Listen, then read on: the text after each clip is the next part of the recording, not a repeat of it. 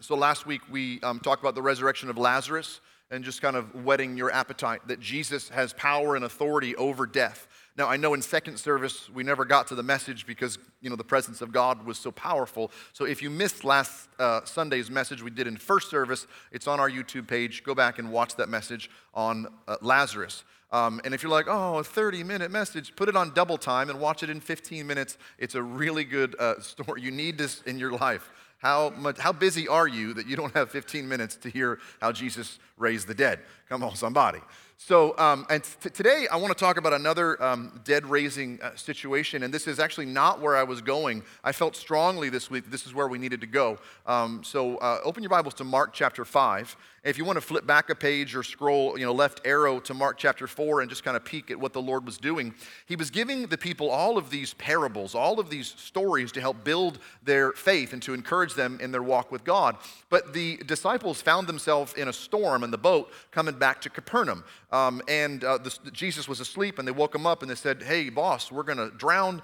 And he said, "No, we're not. You just need faith." And he calmed the wind and waves, and the storm died down, and they got to Capernaum safely. And then in Mark chapter 5, at the beginning, we won't have time for this story, Jesus and the boys went over to a place where they got off the boat, and immediately they were met by a homeless guy that was demon-possessed. And I don't mean like one demon. The Bible says there was a legion of demons. Thousands of demons were in this guy, and he was completely out of his mind. So Jesus did what Jesus does, and he did a God thing for a man, and he cast out those devils into a herd of pigs, and the man was completely restored, mentally, emotionally, physically, back and was made whole. So, and then they're back in the boat, and they're heading back to Capernaum. Now, at all of this same time, Capernaum was the headquarters for Jesus' ministry. But this was a new thing. Following Jesus as Messiah and believing that God had sent Messiah, this is all new. And it was freaking people out, especially religious people, those that were devout Jews. Now, in the town of Capernaum, there was a large synagogue. The synagogue would have always been like the center of the town. And the priest of that synagogue was a guy named Jairus. Now, Jairus, that we know of, was not yet a believer in Jesus. He was religious. It's probable because the Pharisees were the ruling party at that time in Israel that he was also a Pharisee, which they were super anti-Jesus. They were anti-Jesus because they thought that he was a nut job, that he was a trickster, he was a charlatan. And the problem is this. Jairus' daughter, who's 12 years old, was sick. Maybe she started out with a cold or a flu or a stomach thing, and she just kept getting worse and worse and worse and wasn't getting better. And it's one thing when you're the rabbi and you go visit everybody else when their kids are sick, but who do you turn to when it's your kid that's sick? And he turned to the doctor, and the doctor came and he saw his daughter and said, "Oh, I'm sorry, there's nothing I can do, and it doesn't look good. She might not make it through this." And I remind you that Jairus is a powerful, wealthy, influential person in this town. And Jairus is like turning to everybody that he can turn to except Jesus. Because there's these stories that Jesus had cast out devils. There's stories that Jesus had healed the sick, even raised the dead.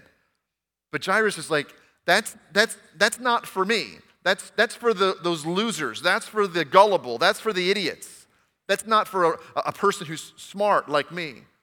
But he's funny how people do desperate things for their family that they love when their world is being rocked by tragedy. And Jairus isn't quite sure what to do because his baby girl could die at any moment. So he's wondering, what about that Jesus guy? There's always crowds that follow him. I wonder if I could get through the crowd and ask him to pray for my baby girl. Now, this would have been a huge mistake for his career because sometimes we put our career before our faith. And Jairus was thinking about his career. And had he done this, other priests would have asked for Jairus' resignation because you can't be a Jesus fanatic and a Jewish rabbi in Capernaum because the other Jewish priests were actually plotting to kill Jesus. So this was something that in his mind he's wrestling with. And he wasn't sure why the people were following Jesus by the thousands. Because the crowds that Jairus thought were just gullible people. These people thought that Jesus hung the moon. And he did. Mark chapter 5, verse 21. Jesus got into the boat again, and he went back to the other side of the lake. There was a large crowd gathered around him on the shore. Then a leader of a local synagogue, whose name was Jairus, arrived. When he saw Jesus, he fell at his feet. Pleading fervently with him, he said, "My little daughter is dying. Please come and lay your hands on her, heal her, so she can live." Let me just stop right there, because notice the faith of Jairus. A guy who probably wasn't a believer is now eating the dirt in front of Jesus' feet, in front of the whole crowd, and he says, "If you will come lay your hands on my baby girl, she will live and not die." This unbeliever has more faith than most modern Christians in America today. Because most modern Christians today don't really believe that God can heal. But this rabbi, on his first 5 minutes of being a believer, says, "I don't have time for political games. I don't have time for religious pride. I'm in a case of an emergency. My girl could die, and I need God to intervene. So I don't know what you've come here today for, but maybe you need to bring that thing that's in an emergency state to the Lord. Lord, my family is in an emergency state, and I need to lay myself down before you. My marriage, my finances, my health, my mind, my heart. I'm not playing no games. I didn't come to church to just do patty cake, to just do a religious exercise. I came to bow down before the King of Kings and Lord of Lords and say, you've got to heal this thing in my life." So Jairus knows what to do. He falls at Jesus' feet in front of his whole town and says, "Lord, you've got to heal my baby girl." So keep reading, verse 24. Jesus is like, "Let's go." He went with Jairus to go to his house. All the people were following. This huge crowd of people is now following Jesus and Jairus, heading to Jairus' house. Verse 25. They get interrupted. A woman in the crowd that had suffered for 12 years with constant bleeding. By the way, notice that Jesus immediately was like, "Sure, let's go heal your daughter." See, there's something about faith that is super attractive to Jesus. That when we respond to the Lord in faith, he's like, "Let's go, I'm in it." But there was another person that was reaching out to Jesus in faith that day, and it was this woman that had been bleeding for 12 years. She also needed a miracle from Jesus. Verse 26 says, she suffered a great deal from many doctors. Over the years, she had spent everything she had to pay these guys, but she had gotten no better. In fact, she got worse. She had heard about Jesus, and she came up behind him through the crowd, and she touched his robe. She thought to herself, if I can just touch his robe, I will be healed. Immediately, the bleeding stopped, and she could feel in her body that she had been healed of this terrible condition. And Jesus realized at once that healing power had gone out from him, so he turned around to the crowd and said, "Hey, who touched me?" The disciples look at the kind of irony, because I don't know if you've ever been to Israel with us. You know what's coming, right? One of these days, we'll be taking a tour of Israel, and you're welcome to join us, and I will take you to some of these ancient streets. Speaking of which, Israel tour people, you know how I said maybe November? I got an email from my in-laws, Josie's parents that live in Israel. Maybe this summer is a news article they read. So, okay, one clap from somebody that wants to go to Israel. So stay tuned. We might be taking a trip to Israel this summer. We might not. Who knows? The streets are very narrow. Like, you could just have it's the width of a donkey is basically to get through a city street. Like, you could reach out and touch 2 homes. So the irony is they're in such a massive crowd of people just like crowding and touching Jesus. And then the Lord turns around and goes, wait, who touched me? And the disciples are like, who touched you? Because, everybody touched you. And Jesus is like, no, somebody touched me. So he's looking around, and then this frightened woman raises her hand, trembling at the realization of what's happened. And she came and she fell on her knees before Jesus. And she explained to him what had just happened. So he said to her in verse 34, "Daughter, your faith has made you well. So go in peace because your suffering is over." See, just like Jairus, this woman reached out to Jesus by faith. She touched Jesus by faith. See, here's the deal. There were hundreds, thousands of people touching Jesus, but only one was touching him by faith. I think every Sunday morning in American churches, there are hundreds, thousands of people that are around Jesus, but only a few reach out and touch him by faith. So my counsel to you is that when you have these opportunities, these moments when God is moving, you don't just stand there with your hands in your pockets thinking about lunch, thinking about the Final Four coming up this week. You think about his glory and his honor, his majesty and his power, and you reach out and you touch him by faith. This woman is healed. But you have to imagine Jairus is standing there like, come on. I got to get you home to pray for my little girl. See, he had a timeline. And he's like, come on, God. I need you to do a man thing right now. I need you to do a God thing on a man's schedule. Let's go. And Jesus is like stopping and praying for this woman who had been bleeding for 12 years. Do you remember ancient Jewish law? And Jairus is a good rabbi. See, if she had a bleeding issue, she was ceremonially unclean, and she should not have been in the city that day. So for 12 years, this woman has been an outcast. But Jesus has mercy on her and says, I don't really care what the law says. Why don't we deal with what's going on in your heart? See, Jesus is no respecter of persons. In these same 2 chapters, he's ministering to a homeless guy that's demon-possessed. He's ministering to his own beloved disciples. He's ministering to the most influential and powerful person in the city, and now he's ministering to this woman who's an outcast for 12 years. Side note, how old was Jairus' daughter? I should do this for a living, right?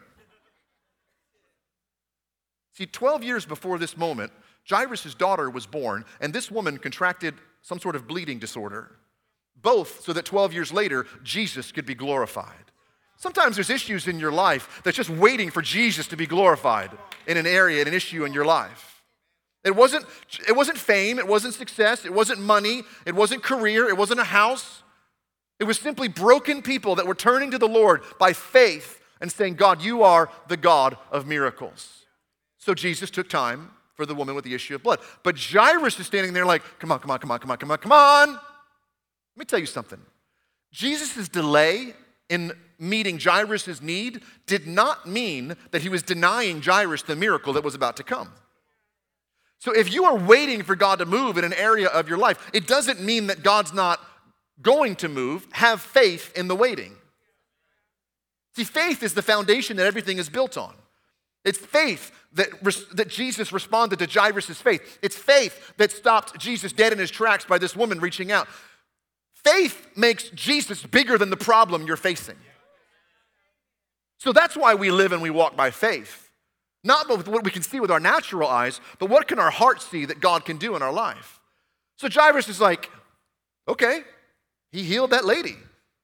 I bet on the right horse. This guy might be the Messiah. Let's get you to my house and pray for my baby girl.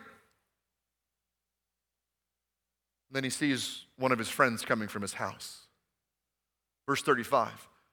While he was still speaking to her, messengers arrived from the home of Jairus, and they said, your daughter is dead. There's no use in troubling the teacher now. But Jesus overheard them. He said to Jairus, don't be afraid, just have faith. See, in this moment, in the waiting, Jairus is waiting while this woman gets her healing.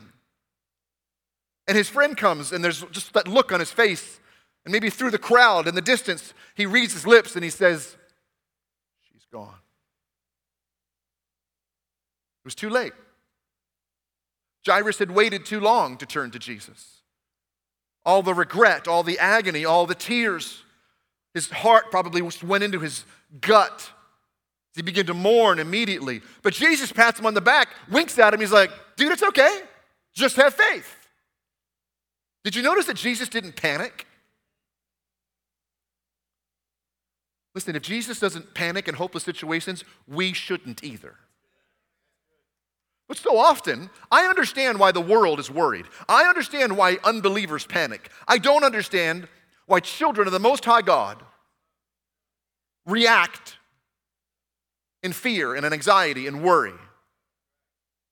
The moment you feel worry, you should recognize that you're responding in a way that is unbecoming of a child of the Most High God.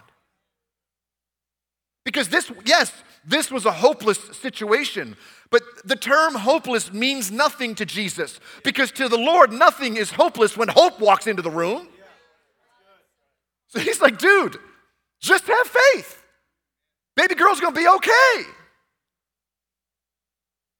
I've got a little bit more to write of this story. So let's keep walking to your house. See, faith will be rewarded when all hope seems lost.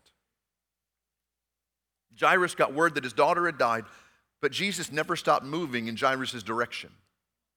See, when God is moving in your life, he's not put off by bad news. Well, I got laid off in the middle of this thing. Okay. Well, I got this bad report from the doctor. Okay. Well, we spent our STEMI money, and now I got more month than money. Okay. Jesus is like, I'm not worried. Mark chapter 5, verse 37. Jesus stopped the crowd outside of Jairus' house. He wouldn't let anybody else go with him except for Peter, James, and John, the brother of James. When they came to the home of the synagogue leader, Jesus saw how much commotion and weeping and wailing there was. Now, I remind you from last week's lesson, this was normal in Jewish culture. When somebody died, they would have to put the body in the dirt immediately. There was no refrigeration. It's a hot desert climate. So the moment somebody died, young men would begin digging a hole. But that meant that there would be this intense screaming, wailing, and mourning. So this is a fairly normal, but albeit gut-wrenching situation to walk into. Verse 39, Jesus went inside and he said, "What's all the commotion and weeping? The child's not dead, she's only asleep." The crowd laughed at him. Jesus made them leave. He took the girl's father and mother and the 3 disciples into the room where the girl was lying. See, people in the Middle East mourn loudly. Still to this day, you'll see it on the news from time to time. There's screaming and mourning. So Jesus didn't want to have that around, so he made all those people leave. But isn't it interesting who he brought with him? Peter, James, and John. See, he had 12 disciples at this time, but he only brought 3. I propose to you that it's possible that even though they were seeing miracles, that only these 3 had enough faith that Jesus could raise the dead. So where is your level of faith in Jesus? Are you one of the 9 or the 3? That you really believe that Jesus has power over death. And I also point out to you that it was the crowd at Jairus' house that mocked Jesus. If you're going to put your faith in Jesus as a miracle worker, be prepared for the world to mock you. If you're going to put your faith in Jesus as a miracle worker, be prepared for the church to mock you. You're going to have to be willing to look like a fool in the eyes of the world to be full of faith in the eyes of God. Because even in the church today, we have Christians and leaders that don't believe that God has the power over legions of demons, that God has the power over chronic sickness, or that God has the power over death. But I told you last week that at the end of a prize fight, at the end of a UFC fight, the one who's dancing around with their arms in the air is the champion. And Jesus has been the champion dancing around for 2,000 years because he has defeated sickness, he has defeated demons, and he has defeated death. And I remind you that the same spirit that raised Lazarus from the dead, and the same spirit that cast the demons out of that man, and the same spirit that calmed that storm, and the same spirit that healed that woman, and the same spirit that's about to bring this girl back to life lives on the inside of you. Verse 41, holding her hand, Jesus said, Talitha koum, which means, baby girl, it's time to get up. The little girl was 12 years old. She immediately stood up and walked around. They were overwhelmed and totally amazed. Jesus gave them strict orders not to tell anybody what had happened. And then he said, give this girl something to eat. Imagine the mixed emotions of Jairus walking into the bedroom where his daughter's body was laying. You see your beloved lifeless. But Jesus walks into the room with you, takes her by the hand. And I don't know exactly, I thought it was so interesting that they called out in the Bible the Aramaic phrase that Jesus said. Very rarely does that happen. I have to imagine that that is the exact same phrase that Jairus used to wake up his daughter when she was late for school. Baby girl, it's time to get up. And that day, Jesus says, baby girl, it's time to wake up. And she comes back to, imagine the joy and the tears of pain that are now wiped away with worship and adoration of Jesus. And Jesus picks up that baby girl and says, Mama, she's gonna need an 8-count nugget with some Chick-fil-A sauce. And then Jesus just disappears. Think about the 3 disciples that were in the room. I remind you that John later says that there were actually many more miracles that Jesus performed, but these were the only ones to make the 4 stories. Meaning that if this was in the Bible, it's there for a reason. It's there to build your faith. It's there to build our faith. Yes, faith that Jesus has power over wind and waves. Jesus has power over demons. Jesus has power over chronic sickness. Jesus has power over death. And when we read these stories, both in the Bible and still today, and what God is doing in our church, it's building a trophy case in your high school of that time that your team won state 20 years ago. And it reminds you that if it could be done then, it could still be done today. It's a trophy case of the miracles of God, of the power of Jesus, of His. It's not a monument to our goodness. Like, well, I'd love for God to move in my life. I'd love for God to set me free from this addiction. I'd love to God to fix my marriage. I'd love God to help me financially. I'd love God to help with this torment in my life. It's not about your goodness. It's about His victory and our faith in Him. It reminds us that nothing is impossible for God. Nothing is impossible for God. Last Sunday in our service, a member of our church had been dealing with years of debilitating hip and leg pain, was healed and went for a run this week.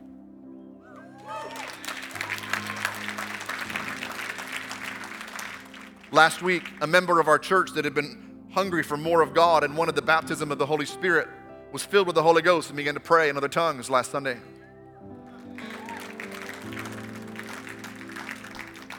Last Monday, I could not stop praying in the Spirit all day long. And I know it's like, well, that's what you do for a living. Listen, I love to pray. I love to pray in other tongues. I love to let my spirit man pray. But as much as I love Jesus and as super spiritual as I am, a good prayer time for me is 15 to 20 minutes. But on Monday, it didn't matter what I was doing. All day, I could not stop praying. I mailed it in for dinner that night and was just grilling up some hot dogs. I mean, they were Hebrew National, so they were kosher, so it was spiritual. It's a true story. But I'm just ripping in tongues, just cooking hot dogs. I'm just stirred up, and I assume it has to do with what God did Sunday. 10:30, we're getting ready for bed. Phone rings. It's one of y'all. Pastor, I'm coming to your house, and I'm bringing my brother who's been a prodigal running from God for a long time. I want you to pray for him. He's going to get right with God tonight. And these 2 young men came to my house and got right with God late Monday night. Give him praise.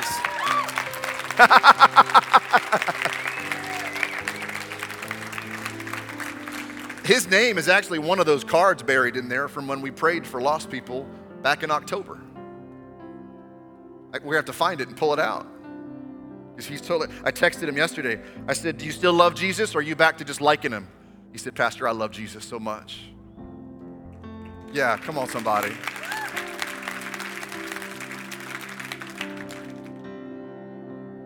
Paul told the church in Corinth, he said, we have to understand these kingdom things because we have the mind of Christ. So we need to put on the mind of Christ. Put on Christ's mind when you face trial. Put on Christ's mind when you face sickness. Put on Christ's mind, because He ain't afraid of demons. He ain't afraid of sickness. He ain't even afraid of death. Put on Christ's mind. I'm telling you, all it takes is a sliver. Jairus wasn't even yet a believer. All he had was a sliver of faith. You might even say a mustard seed of faith.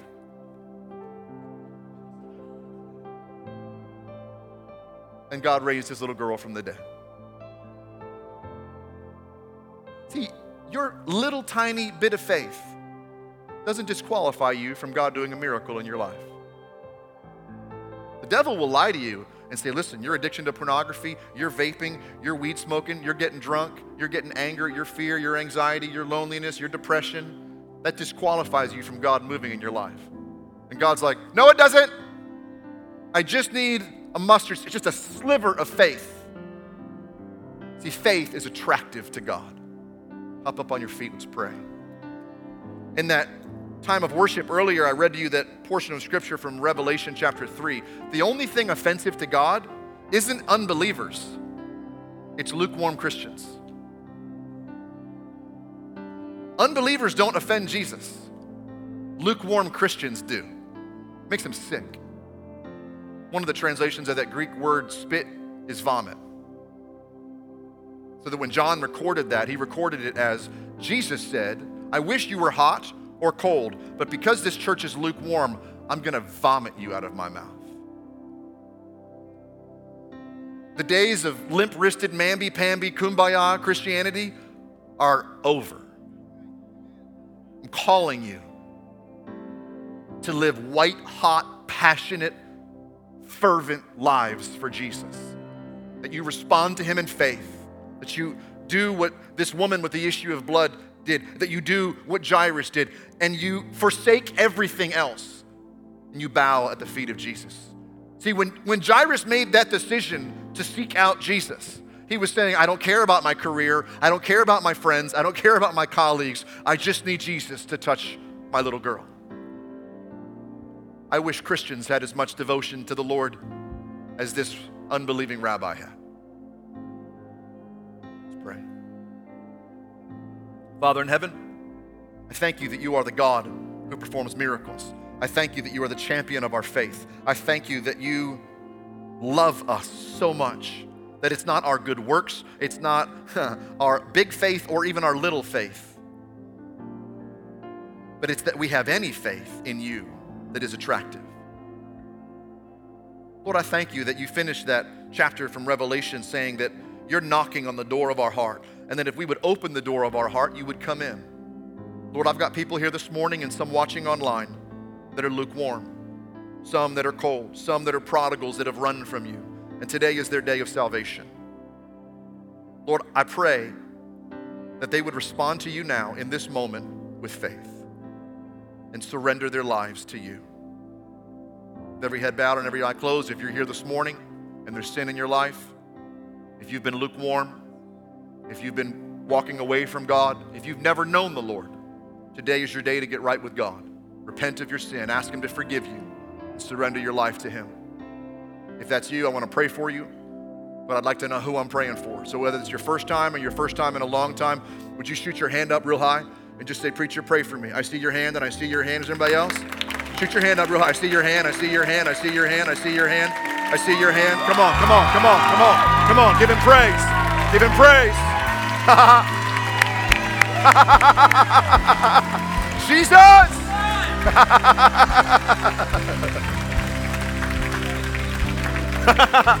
Hold on. What up, online people? There's a whole lot of folk that today is their day of salvation. What about you? I don't want to forget about you. Your heart's beating out of your chest right now. Tears streaming down your face. It's because God loves you. He's crazy about you. And he wants you to join these here this morning in surrendering your life to Jesus. So if you believe it in your heart, I'm going to lead you in a prayer. We'll all pray this together to help you and support you. Say, dear Jesus, please forgive me of my sin. I surrender my life to you. I repent of my sin. Wash me and cleanse me of all unrighteousness. Make me holy like you are holy. Forgive me, Lord, for being lukewarm. By faith, I surrender to you to be the Lord of my life, and I receive the gift of eternal life and of your great love for me. Thank you, Jesus. Thank you, Jesus. Hallelujah, hallelujah, hallelujah. Amen and amen and amen. Come on, come on, come on. Thank you, Jesus. So if you're at home and watching online, what I want you to do is text the name Jesus to 817-405-2244. That's going to give you an auto response form. Please fill that form out. Let us know what God has done in your life today. If you're here this morning, reach into the seat back in front of you and fill out that Connect card. Let us know what God's done in your heart so we can celebrate with you and encourage you. A lot of you might need to get baptized in water. Sign up on your Connect card, either online or in person, and say, I need to get baptized in water. Man, I was backslidden, I was lukewarm, and I'm putting that lukewarm Christian dead in the water, and this white hot fiery in love with Jesus is coming out of the water.